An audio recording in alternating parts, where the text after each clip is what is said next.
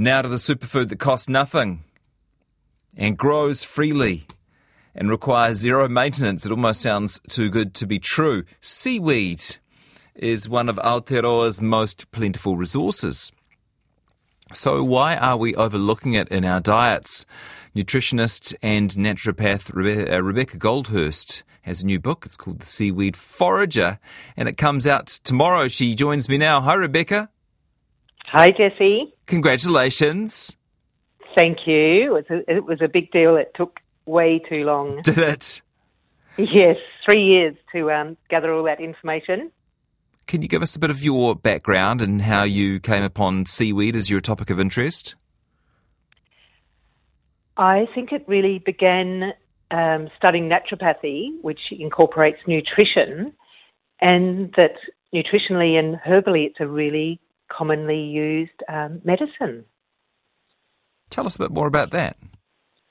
Well, in that, guys, we always just called it kelp, and it's used as a food, particularly because it's high in iodine, and very commonly iodine deficiency creates all sorts of conditions for people, and so supplementing people with kelp would really make a lot of difference to their well-being, and so we'd use it herbally and nutritionally as a medicine.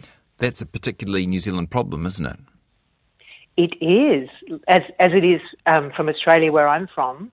Both Australia and New Zealand, the soil is deficient in iodine, and so we're particularly prone to having iodine-deficient conditions. Okay, so iodine is one thing. Is it nutritious in other ways? Oh, incredibly. That's what I discovered doing this long research, which I did, that culminated into this book, was that it's a very good source of protein. So it's ideal for vegetarians and vegans, and it's high in iron and different varieties, but can be very high in calcium and magnesium, just to name a few.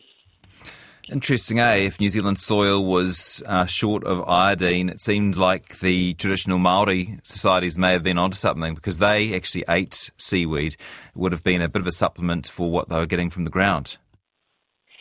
And what I've discovered is they still do. I was just talking to someone yesterday whose partner is Maori, and they said that they used to go and pick a particular seaweed which they call karingo, and we in our culinary white world would be more inclined to call nori, or nori sheets, which we wrap around sushi, and they called it black gold, which is that little soft brown seaweed that lies on the rocks on the seashore. Yeah. How hard is it to actually get the stuff that we see at the beach and turn it into something that you can eat safely and hopefully deliciously? Easy peasy. It's just, I live on the south coast of Wellington, and it's a plethora of seaweed varieties here. It's clean because it's a cooked straight, so it's good, fresh washing water. And there it is, just lying on the seashore. You don't even necessarily need to go into the water. How do you prepare it? Well, what I would do is to make sure that it was fresh from the seaside, either from the water or on the shore. Give it a rinse in the ocean, or if you can't, then rinse it when you get home, making sure the sand and the wigglies are out of it, and then either eat it fresh or dry it. And when you dry it, it lasts a long time as a resource and food and supplement to have in the kitchen. And if you were to have it fresh, some of the varieties you can eat as is, or other varieties you would put into your soups or your casseroles. Yeah, so that's a good start.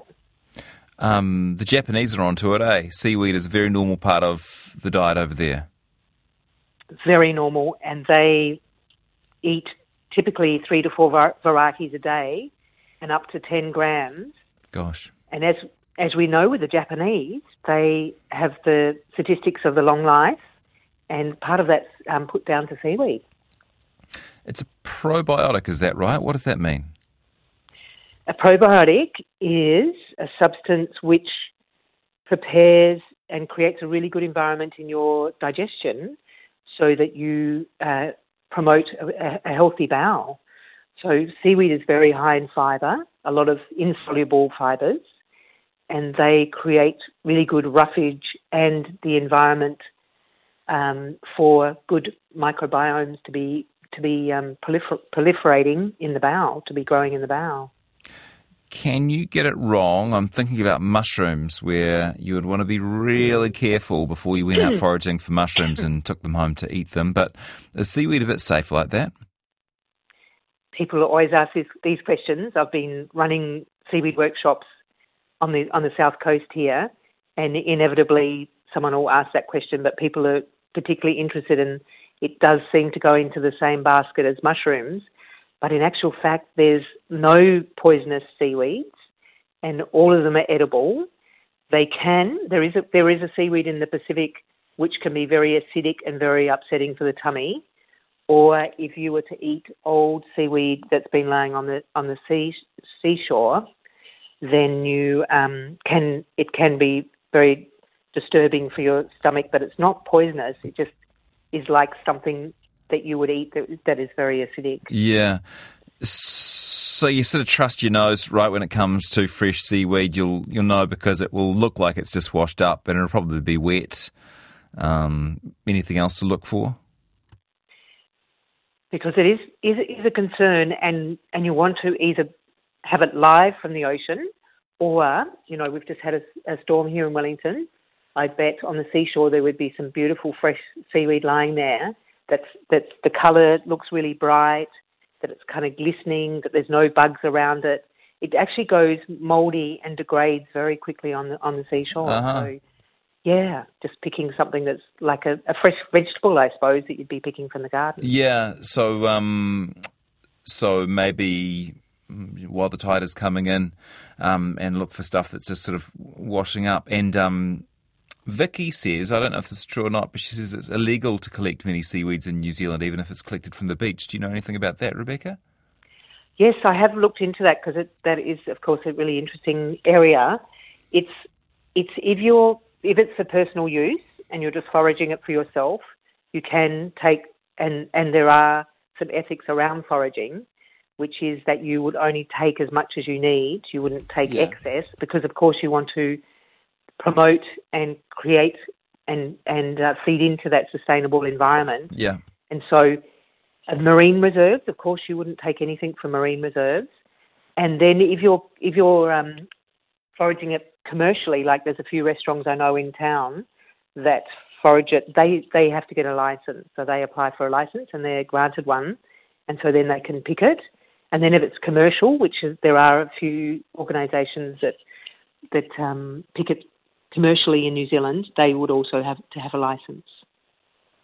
Could you give us a recipe, and some tips, maybe a particular type of seaweed that we might come across quite regularly, and how you would prepare it? So a lot of the times I use seaweed as a more like a spice or accompaniment to a meal.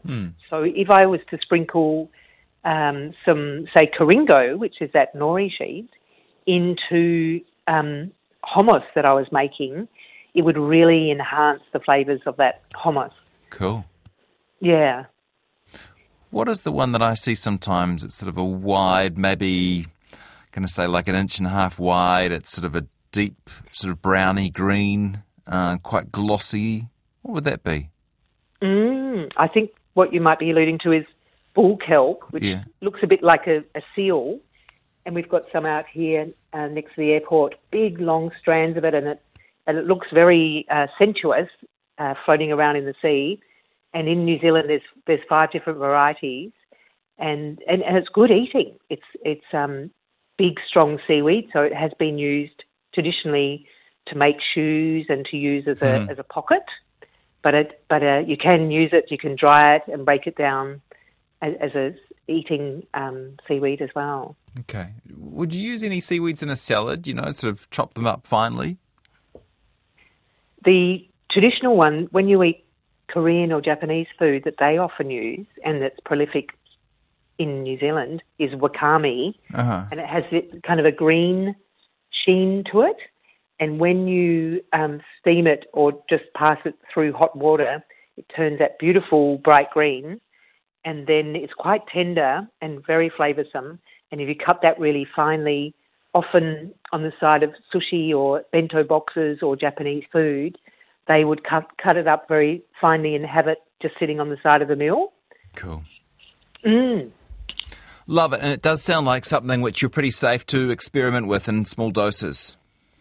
I think so. And the only other problem that I have come by is that, like all new foods, you would want to just go cautiously and just trial it. And it is a very rich food. It is a superfood. So it is like something that is very dense. It's not like eating a piece of bread. It's more like, I suppose, eating a mushroom, and it's not something that you'd eat a lot of.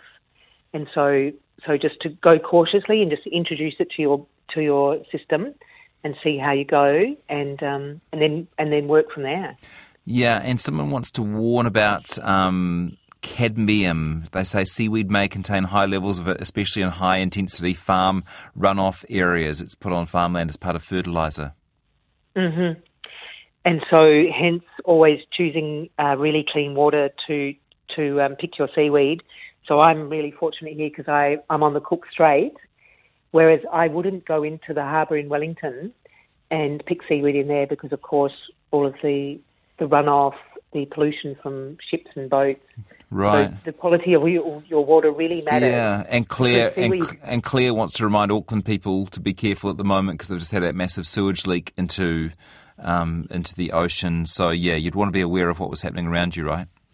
Yeah, that's right. The seaweed is very porous and it does absorb metals, and part of that is its nutritional benefit, but also it's going to be absorbing heavy metals, so you would always choose a place away from any runoff, any rivers and any harbours where the quality of the water is poor. Hey, nice work. Where can people find your book?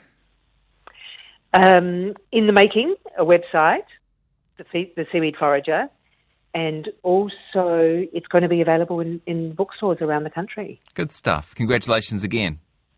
Thanks, Jesse. Rebecca Gouldhurst, her new book is The Seaweed Forager, and it's out tomorrow.